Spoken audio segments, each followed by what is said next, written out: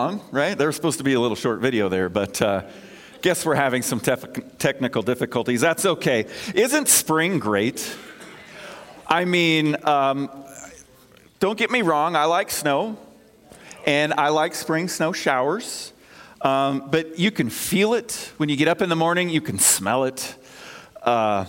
The promise of new life, new baby animals, little black calves out there sunning in the sunshine, enjoying life, the new life that they have, new flowers.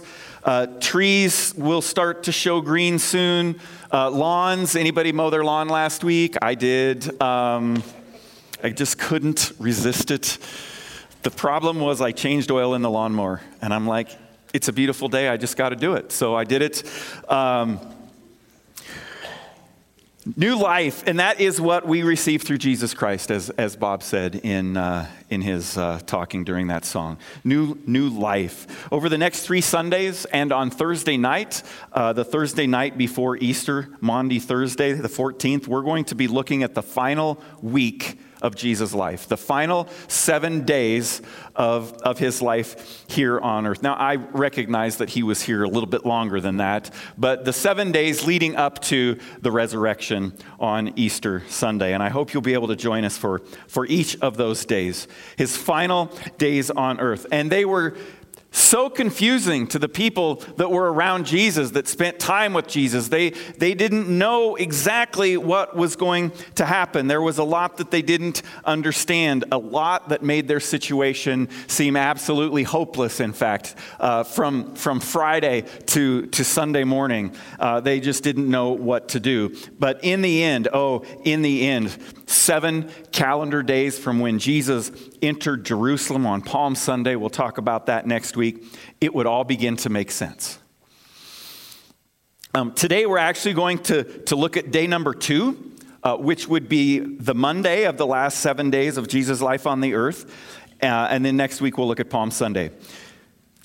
Does the name Kevin Baugh ring a bell? It probably doesn't, and I actually hope it doesn't, because Kevin Baugh has his own country. It is called the Republic of Molossia, Molossia. And if you don't mind, he would prefer that you call him His Excellency Kevin Baugh. After all, he has an impressive khaki uniform with 6 big medals, a gold braid, epaulets at the shoulders, and a blue, white, and green sash. I don't know if this picture that I have this morning is the one right there. That's Kevin. And a general's cap with a gold starburst over the bill. Now, have you never heard of the Republic of Molossia? Well, that's understandable, because it consists of Baugh's 3-bedroom house and 1.3 acres outside of Dayton, Nevada.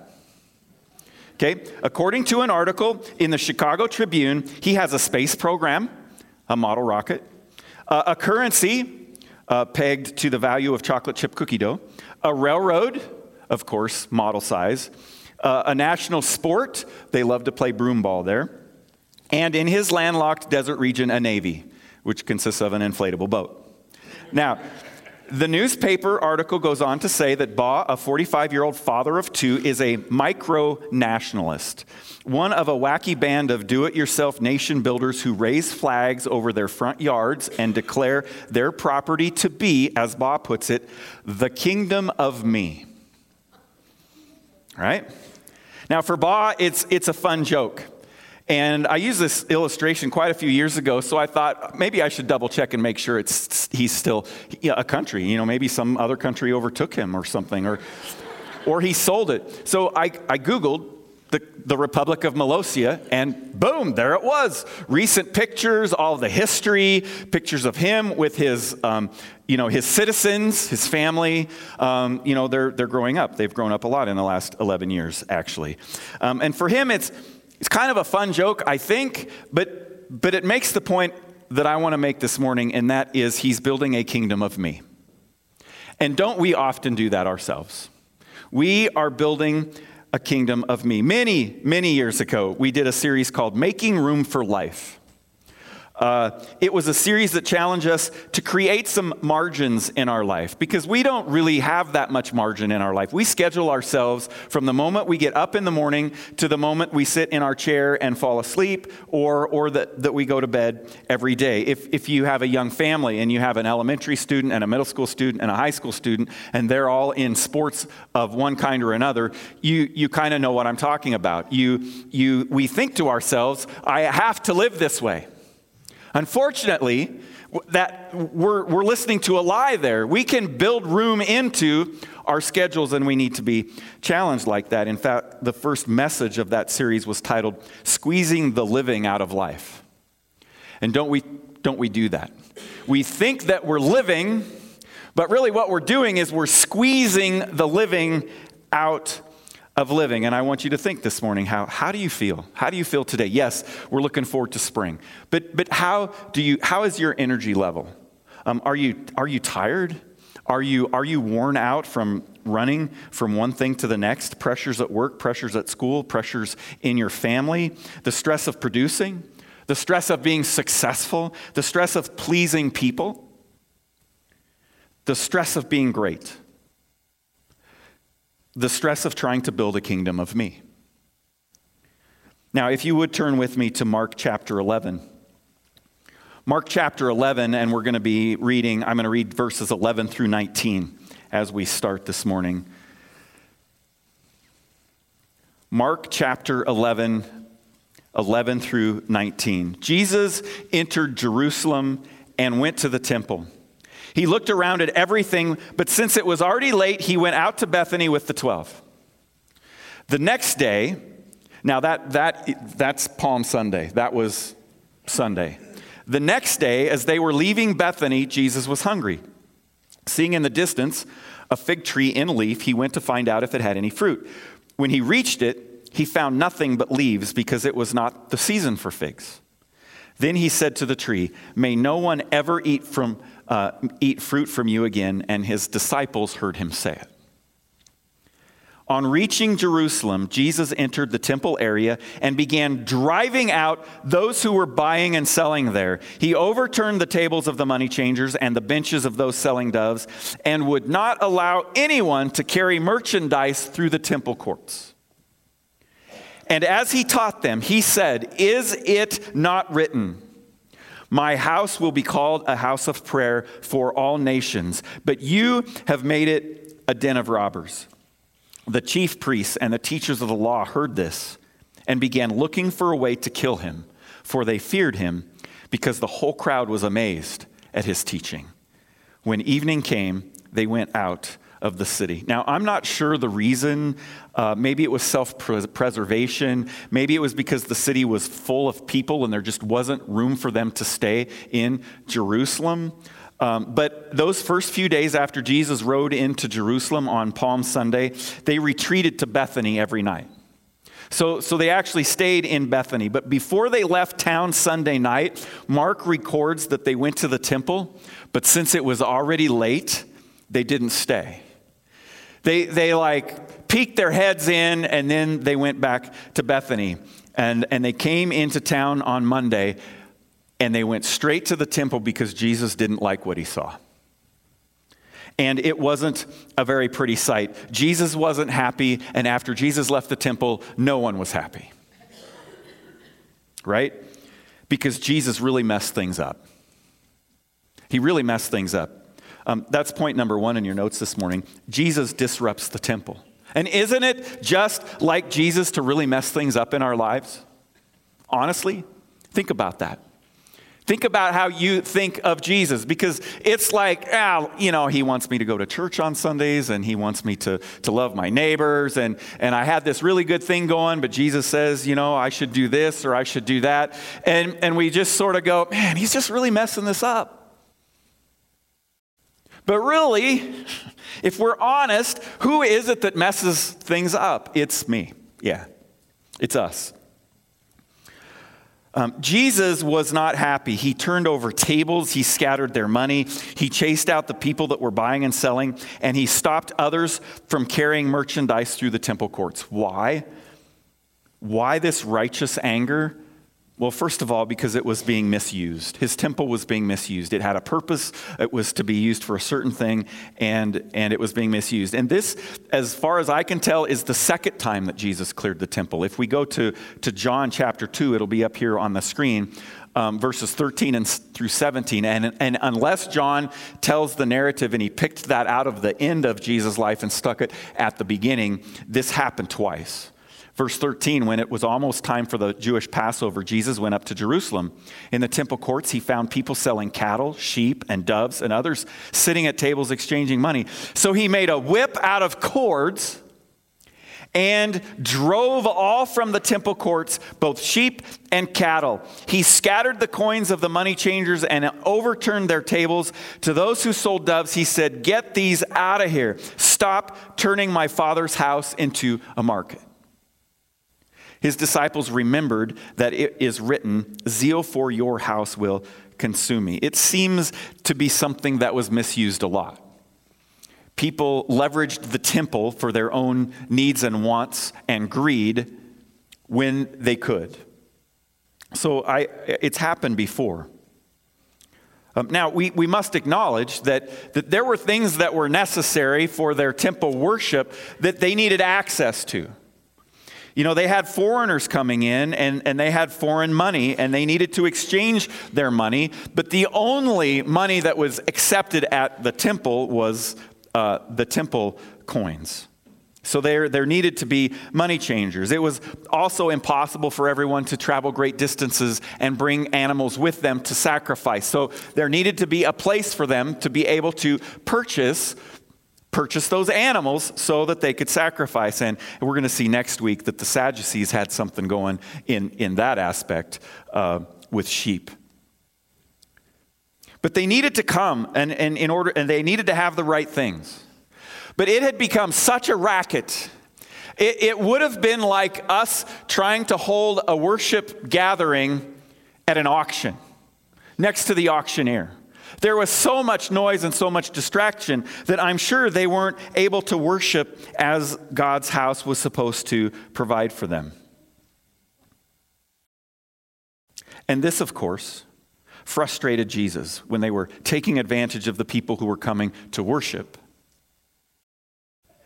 You know, how many times have you gone to an airport and you want to buy a cup of coffee because you got a couple of hours to kill?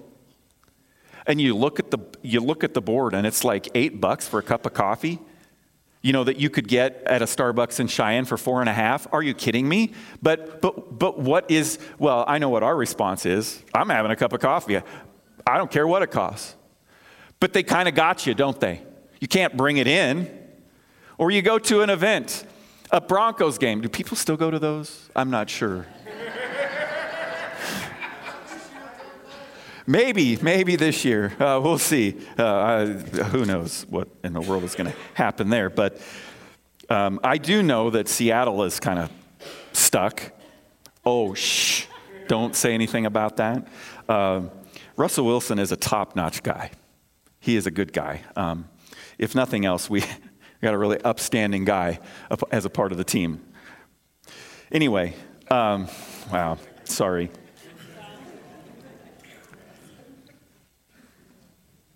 It was being misused. It had become a kingdom of them, right? I think Jesus' disruption in the temple was also very symbolic. It was very symbolic. When God established the temple, it wasn't established to be a forever thing. This was supposed to be a temporary thing. This was to span the time between the fall and when Jesus came. And Jesus was there. Jesus constantly had confrontations with the Pharisees and the teachers of the law, who seemed bent on keeping their religious right underpinnings and firmly, no matter what Jesus had to say, no matter what proof Jesus offered them for his divinity, they were going to stick with their religion. Verse 16 says that he wouldn't allow anyone to carry any merchandise through the temple. So if only for a moment, he had managed to bring the whole entire temple activity to a standstill, which is where it needed to be. following his death and resurrection, that whole system was to be history. And Jesus explains that very well. When Jesus gave up his spirit on the cross and the curtain of the Holy of Holies was split into two and fell to the floor, that was symbolic of what? That God is now available to anyone, anywhere. We don't have to go through a priest. We don't have to be a part of a certain church. He is accessible to us. Hebrews 10:19 through 23 describes it. Therefore, brothers, since we have confidence to enter the most holy place by the blood of Jesus, by a new and living way opened for us through the curtain, that is his body, and since we have a great priest over the house of God, let us draw near to God with a sincere heart in full assurance of faith, having our hearts sprinkled to cleanse us from a guilty conscience, and having our bodies washed with pure water, let us hold unswervingly to the hope we profess, for he who promised is faithful. It was being misused, it was symbolic, and then he was calling out their religiosity. Jesus often referred to the Pharisees as whitewashing the outside. The outside looks all good and spiritual, but on the inside, they were truly corrupt.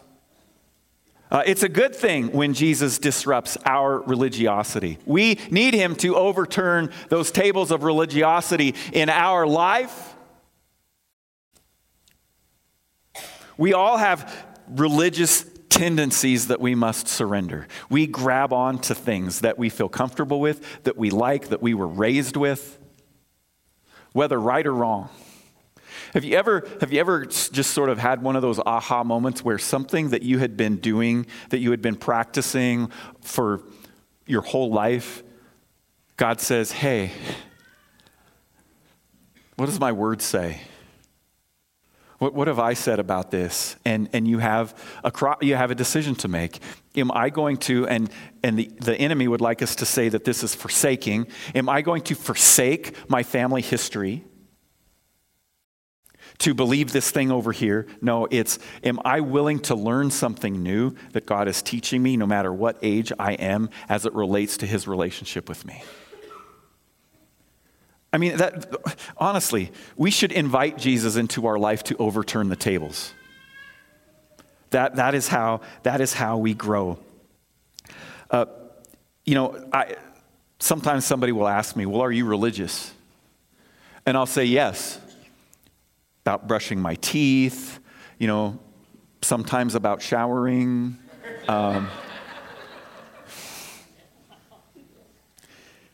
See, religion is one of those things that you just do over and over and over again, and you never ever question again why it is that you do that thing. And it can be all for show. I mean, we all, not that I want you to point fingers at other people, but we all know people who are religious about things. But if you look at their everyday life, and we've been challenged the last 2 or 3 or 5, 6 weeks to investigate our own lives so that our behavior matches what we say we believe.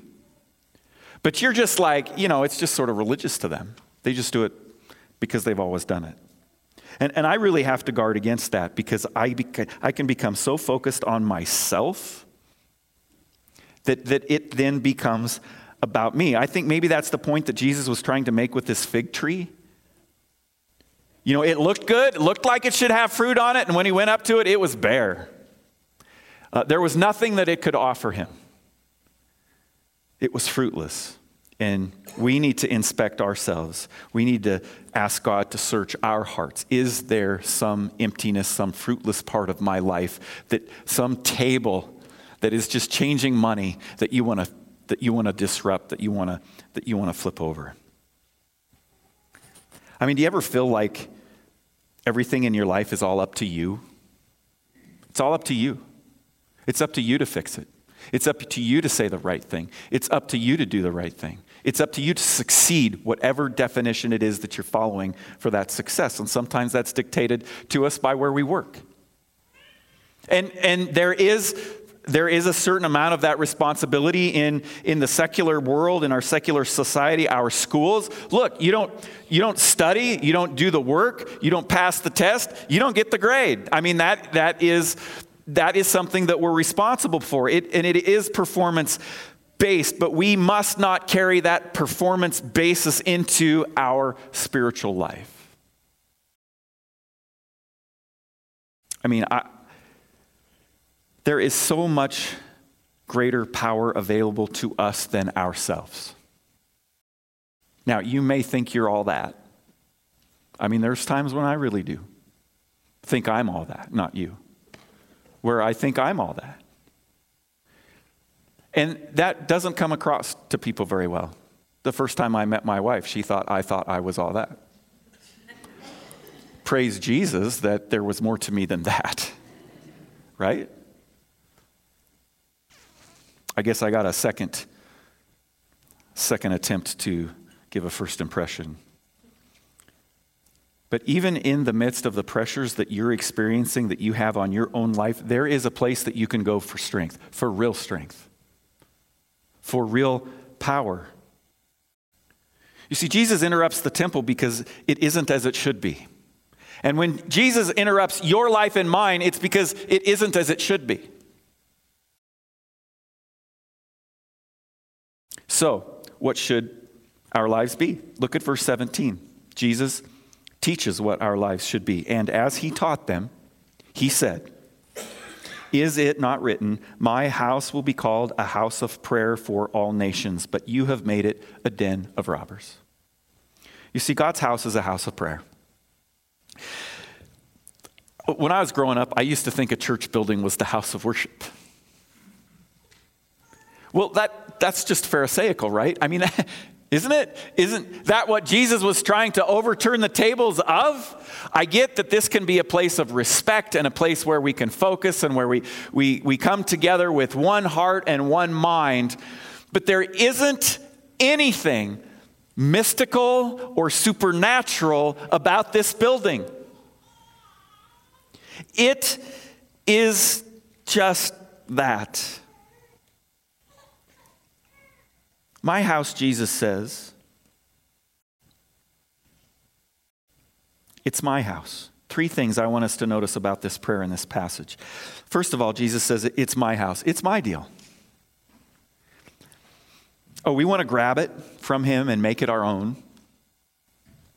We want to do all the work. We want to fix whatever problem it is we have. We want to take care of it ourselves and then claim credit. Or maybe we want somebody else to do that for us.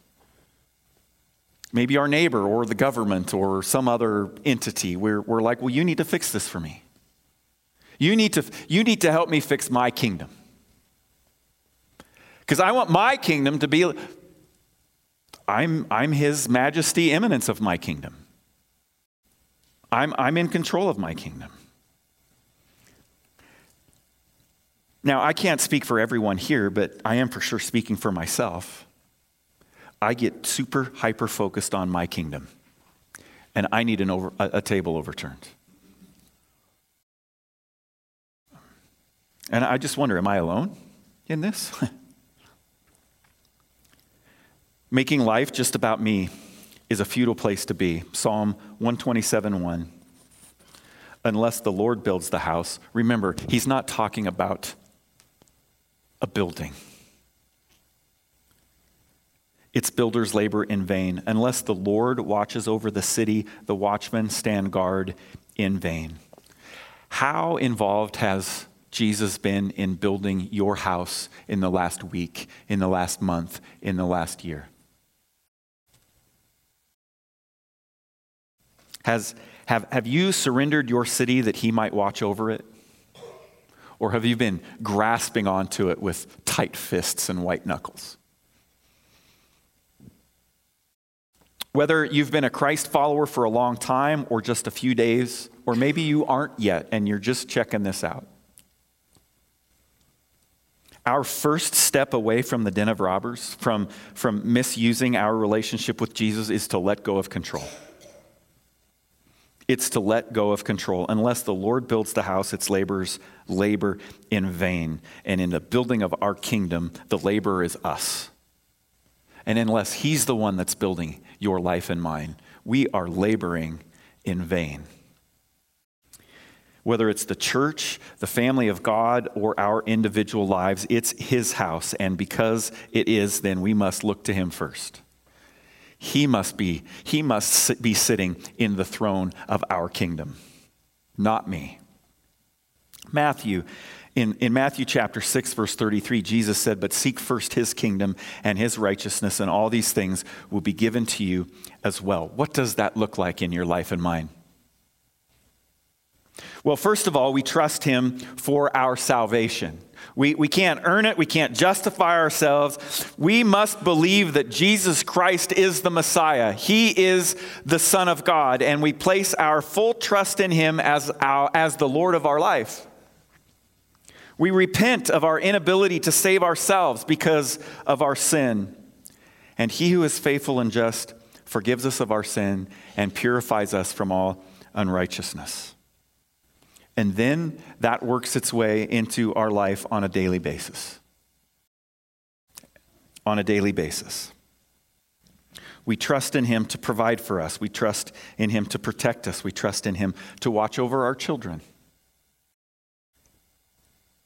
Our humanness wants to grab all those things away from God. Look, I've been as guilty as anyone when my kids are traveling from one place to another, checking their location and making sure it's still moving. And believe me, it doesn't get any better when they graduate and they're on their own. Because when they're in your house, you still feel like you have some sort of control, which we oftentimes do not, right? But we do. When they're out of the house and gone and somewhere else, I mean, that's where our faith, that's where my faith really began to grow. God, I just got to trust you with them. I don't know what you're going to do with them. I know what I want you to do with them. I know what I want to happen for them. And honestly, none of that's happened. So what then do I do? Where then do I go when I feel lost and confused and powerless? Well, I need to remind myself, and this has to happen on a daily basis, what James says in chapter 1, verse 17. Every good and perfect gift is from above, coming down from the Father of the heavenly lights, who does not change like shifting shadows, and he will lead us in the way of everlasting. I need to follow his lead. I need to surrender that stuff to him. When I get up in the morning, I need to say, Lord, everything that's going to happen to me, everything that's good, it's going to come from you. It's not because I'm a hard worker. God, you gave me that job. You gave me the energy to accomplish that job. You gave me what I need to put food on the table. So that food really comes from him, not from me. But we don't think that way. We don't really live our lives that way. It's like, hey, I worked this many hours and I'm going to get paid this many dollars for this many hours and it's coming and I'm going to spend it this way. Oh, Father, help us to trust you every day for all the things that we have. We also have to remember that prayer is powerful. Prayer is powerful. You know, later in the chapter, beginning with verse 23, Jesus says this, I tell you the truth, if anyone says to this mountain, go throw yourself into the sea, and does not doubt in his heart, but believes that what he says will happen, it will be done for him. Therefore, I tell you, whatever you ask for in prayer, believe that you have received it, and it will be yours. Wow. Boy, if that doesn't give some energy to health, wealth, and happiness, I don't know what does. Right? Now, look, I don't think Jesus was into landscaping. I don't think Jesus was talking about moving a mountain at all. Anybody growing up ever try that? No, seriously, be honest. I'm the only one. I got one hand in the balcony. Seriously, when I was like, 8, 9, 10, I read that verse. I went outside and I'm going to muster enough faith to get that hill to move over there. Didn't work. It didn't happen. So is that verse not true? Does that need to be struck from the Bible because it didn't happen? Or do we then deduce that, well, I just must not have enough faith? That's what it is. So let's just feel guilty for that. That's from the enemy, right? No, you see, Jesus was making a point with the mountain, and that's that prayer is a powerful thing, that God can do the impossible. We just need to rely completely on him for the answers that are best. So when we pray, let's not focus on our list of wants, but allow time to listen to him and what he wants to say to us. Allow Jesus to form our thoughts. Allow the Holy Spirit to impact the things that we live for and the things that we do, the way that we spend our time and our money. And as our spirits begin to align with God and what he wants, and our hearts begin to beat for the things of God, and we begin to pray for those things, and he begins to move and make those things happen. And we're also reminded in verse 25, and when you stand praying, if you hold anything against anyone, forgive him so that your Father in heaven may forgive you your sins. Now, just if you care to pray over that this week, I'm guessing there are many tables out there in our kingdoms that are that, unforgiveness. And maybe you have tried and you have tried and you have tried to muster enough personal desire to forgive someone, but it isn't going to happen that way. That ability to forgive comes from the Holy Spirit. Unforgiveness and holding grudges affects the effectiveness of our prayers. To pray effectively, we need faith in God, not faith in the object of our request. And if we focus on our request and that request isn't granted, we're left empty. So what if instead we focus on God? We worship Jesus. We focus on the Holy Spirit, who he is and who he wants us to be. And then, when those things that we're praying for aren't answered, then the answer is no. That's not what God wants for me. Because I'm focusing on him, not this thing that I want. Because if you want something bad enough and you surrender to that want, you're going to get it. If you want that boat bad enough, that new boat that you know you probably can't afford, and you're convinced that that's going to give you lots of joy and happiness this summer, and you don't talk to anybody else and you don't pray about it, you're going to end up with a $400 a month payment. Because you will convince yourself that that's what you should have. You don't want to ask God because you have this slight sense that maybe he's going to say no, which would be better, but that's not what you want. Oh, it's a hard place to be, and I've been there plenty. I have been there plenty. Jesus, our example, prayed this in Mark chapter 14, verse 36.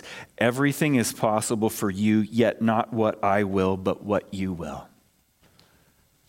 God, I know you can do this. And if this is supposed to be, help me to trust you enough that when that answer comes, yes or no, I'm okay with it. Right? Some people think that's a cop-out. Oh, that lacks faith. We sort of tag that on at the end. But your will, not mine. But really, isn't that the attitude we should have? If we're surrendering our kingdom to him, that I want you to be in charge of my kingdom. So help me to see if this is your will or not. It might be God's will that you have a boat. He may want to leverage that in the lives of lots of people. I don't know. I mean, I'm kind of thinking probably not, but I mean, like I said, I could be wrong. And this is such a great reminder for me. Prayer is so powerful. We see it literally in our lives before God. If we would just pay attention. Some of you are wondering what in the world you are doing here. And I don't mean in church necessarily, although you may be asking that too, but in Wyoming, southeast Wyoming. Maybe you have no family here. Who knows why you ended up here? I know families who were driving around the country and they walked out in front of their car at a filling station and there were 2 rainbows and they said, "This is the place." I'm not kidding you. That can happen. And then after a couple years of living 35 miles from civilization, they went back to Tennessee. But wait, there's more to the story. While they were here, God reconnected with them. And he used that moment in their life for a purpose. So I don't care what broken relationship you have or you're struggling with, or I don't care where you are, you can trust that God will use that in your life to teach you something that will last into eternity. But we got to be willing to expose our tables for him to kick over. Philip Yancey said this: if prayer stands as the place where God and human beings meet, then I must learn about prayer. Most of my struggles in the Christian life circle around the same 2 themes: why God doesn't act the way I want God to, and why I don't act the way God wants me to. Prayer is the precise point where those 2 themes converge. God, help me. And that can only happen when we spend time with him. It won't happen while you're watching TV. It can happen while you're fishing, I think. Though most men get fixated on the hunt and the object and they forget thinking about other things. Whatever it is, wherever it is that you can you got to make some time. Jesus disrupts the temple. God's house is a house of prayer. And finally, number 3, we will kill Jesus if we're not careful. In Luke 19, verse 47, Luke says, every day he was teaching at the temple, but the chief priests, the teachers of the law, and the leaders among the people were trying to kill him. The religious leaders of the day are trying to kill someone. Why? Because he didn't fit in their mold, because they didn't believe him when he said who he said he was. We got to lay our lives open to God every day and guard against selfish living, to guard against the pressures of success and production. Daily recognizing that our lives must be completely about him and his kingdom. So what does it take to be a successful pastor? What does it take to be a successful teacher or a successful doctor or a successful mechanic or a successful mom and dad? Or insert your occupation, whatever it is. What does it take? I think there's 3 things that are really important. The first one is that we live our lives honestly. Honestly. The decisions that we make on a daily basis must be in line with God's call on our lives. Decisions of integrity, no matter what we think the outcome might be. And as we pray, we must be honest with ourselves and listen to the answers that we hear, no matter what the consequences might be.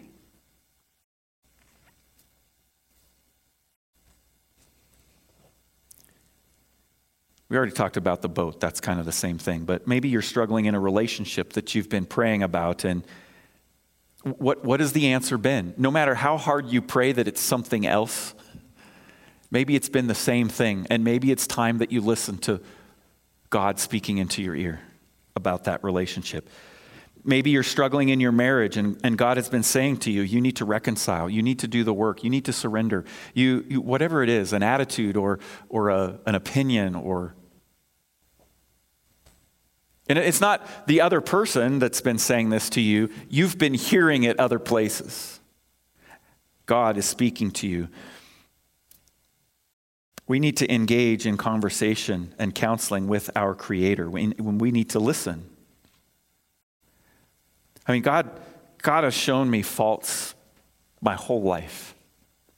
I wish the list was shorter, but I know I'm still working down the list. And even sometimes the ones that you cross off, you're like, somehow it jumps back down there in the bottom. And we have to resurrender it again. I need to listen and obey. We all need to be honest no matter what. Honest with ourselves, honest with others, live our lives honestly. We also have to live our lives transparently. Now, this actually may be one of my strengths. Being willing to tell other people what I'm struggling with, being willing to share with other people things, stupid things that I say and dumb things that I do. I try to limit that to myself, but sometimes, many times my family gets drawn into it as well. But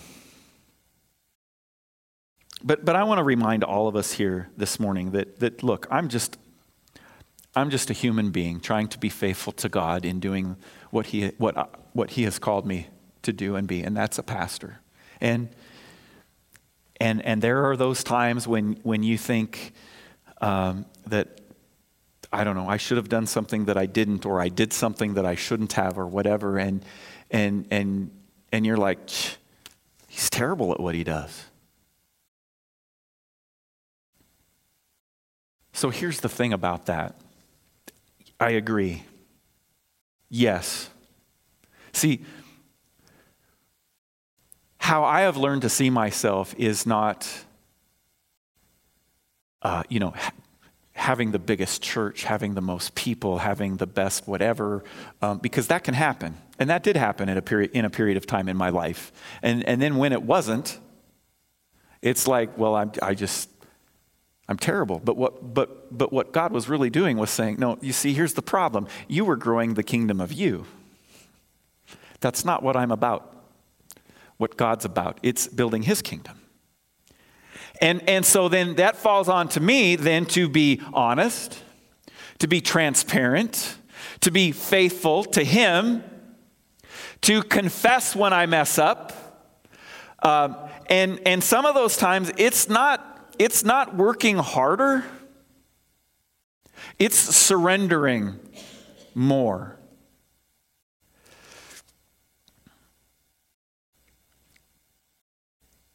I mean, we need to be transparent with one another. We need to confess our sins to one another. We're all broken. Every one of us. And I'm not saying we shouldn't help another broken pot get fixed. But we for sure need to listen to what Jesus says and get that board out of our own eye before we try to point out a splinter to somebody else. We just need to surrender our tables for the overturning. I am imploring you this morning to ask God to search your heart and show me those tables, those money-changing tables. Show me those places in my life where I am being greedy about controlling it myself, about doing my own thing, about going my own way. And I give you permission. Make a whip of cords if you have to, Jesus. Help me to see that I haven't been about you, but I've been about me. And then surrender to the answer.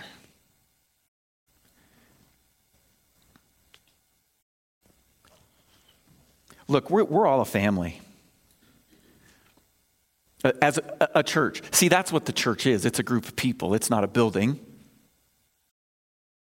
It's a group of people, and trust me, we all have warts.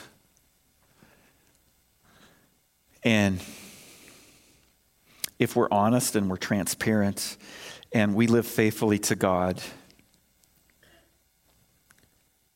I truly believe that whatever that looks like is success. I mean, I love walking the road of life together with people. Sometimes it's hard. And honestly, sometimes there are those times when I just want to shut myself up in the basement, turn the pellet stove on, and I don't know, play the farming simulator for hours on end. It's been 8 days since I've played that, by the way. Just want to throw that out there. You see, Jesus turning over the tables in the temple was disruptive to their lives, and it's disruptive in our lives, but it's a needed disruption. When he flips over tables in our lives, let's make a commitment to continue to listen. And may we keep our lives clear of tables and money changers. Pull out that Connect card if you would this morning. We haven't done this in a long time, but I want you to look at that Connect card, and on that one side where it says My Next Steps, there's one that says, I've been trying to live on my own power. I want to submit my table for turning. If you have a table that the Holy Spirit has pointed to you this morning and said, this is it, I need to turn over this table, but you're still holding the legs, you still want it, and you would commit to praying about the overturning of that table, mark that, and I want you to write your name on that Connect card. And then I want you to do one of two things.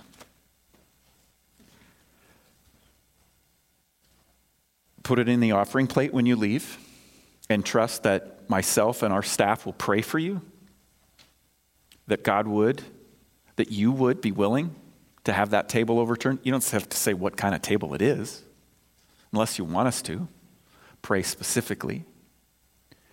Or I want you to fill that out, mark it, and stick it in your Bible. Put it someplace where you will look at it again this week as a reminder of a commitment that you made this morning to surrender a table for Jesus Christ to overturn. Let's pray. Lord Jesus, thank you for this morning. Thank you for what is great news, that you love us enough to surrender yourself to death on a cross. That prayer, Jesus, where you said, not my will, but your will, was when you were struggling in the Garden of Gethsemane with the pain and the pressure of what was going to happen when you took on the sin of the world. My sin was a part of that weight. Thank you, Jesus, that you surrendered to the will of the Father. Lord Jesus, I pray that you would help each one of us to grow from what you've spoken to us this morning. Maybe this morning it was just a reminder of how much you love us and that you're willing to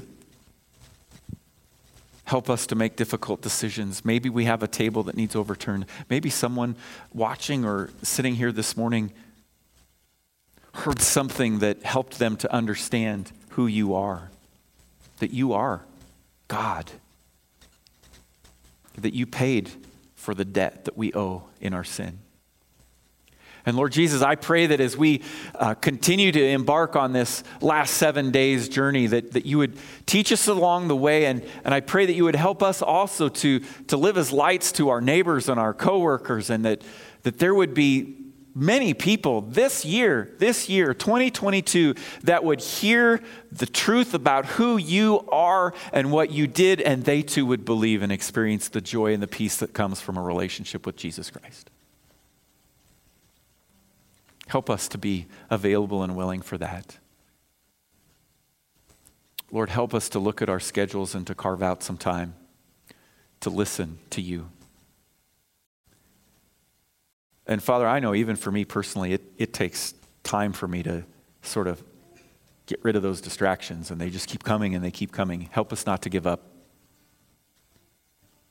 Help us to spend some time with you. In Jesus' name, amen.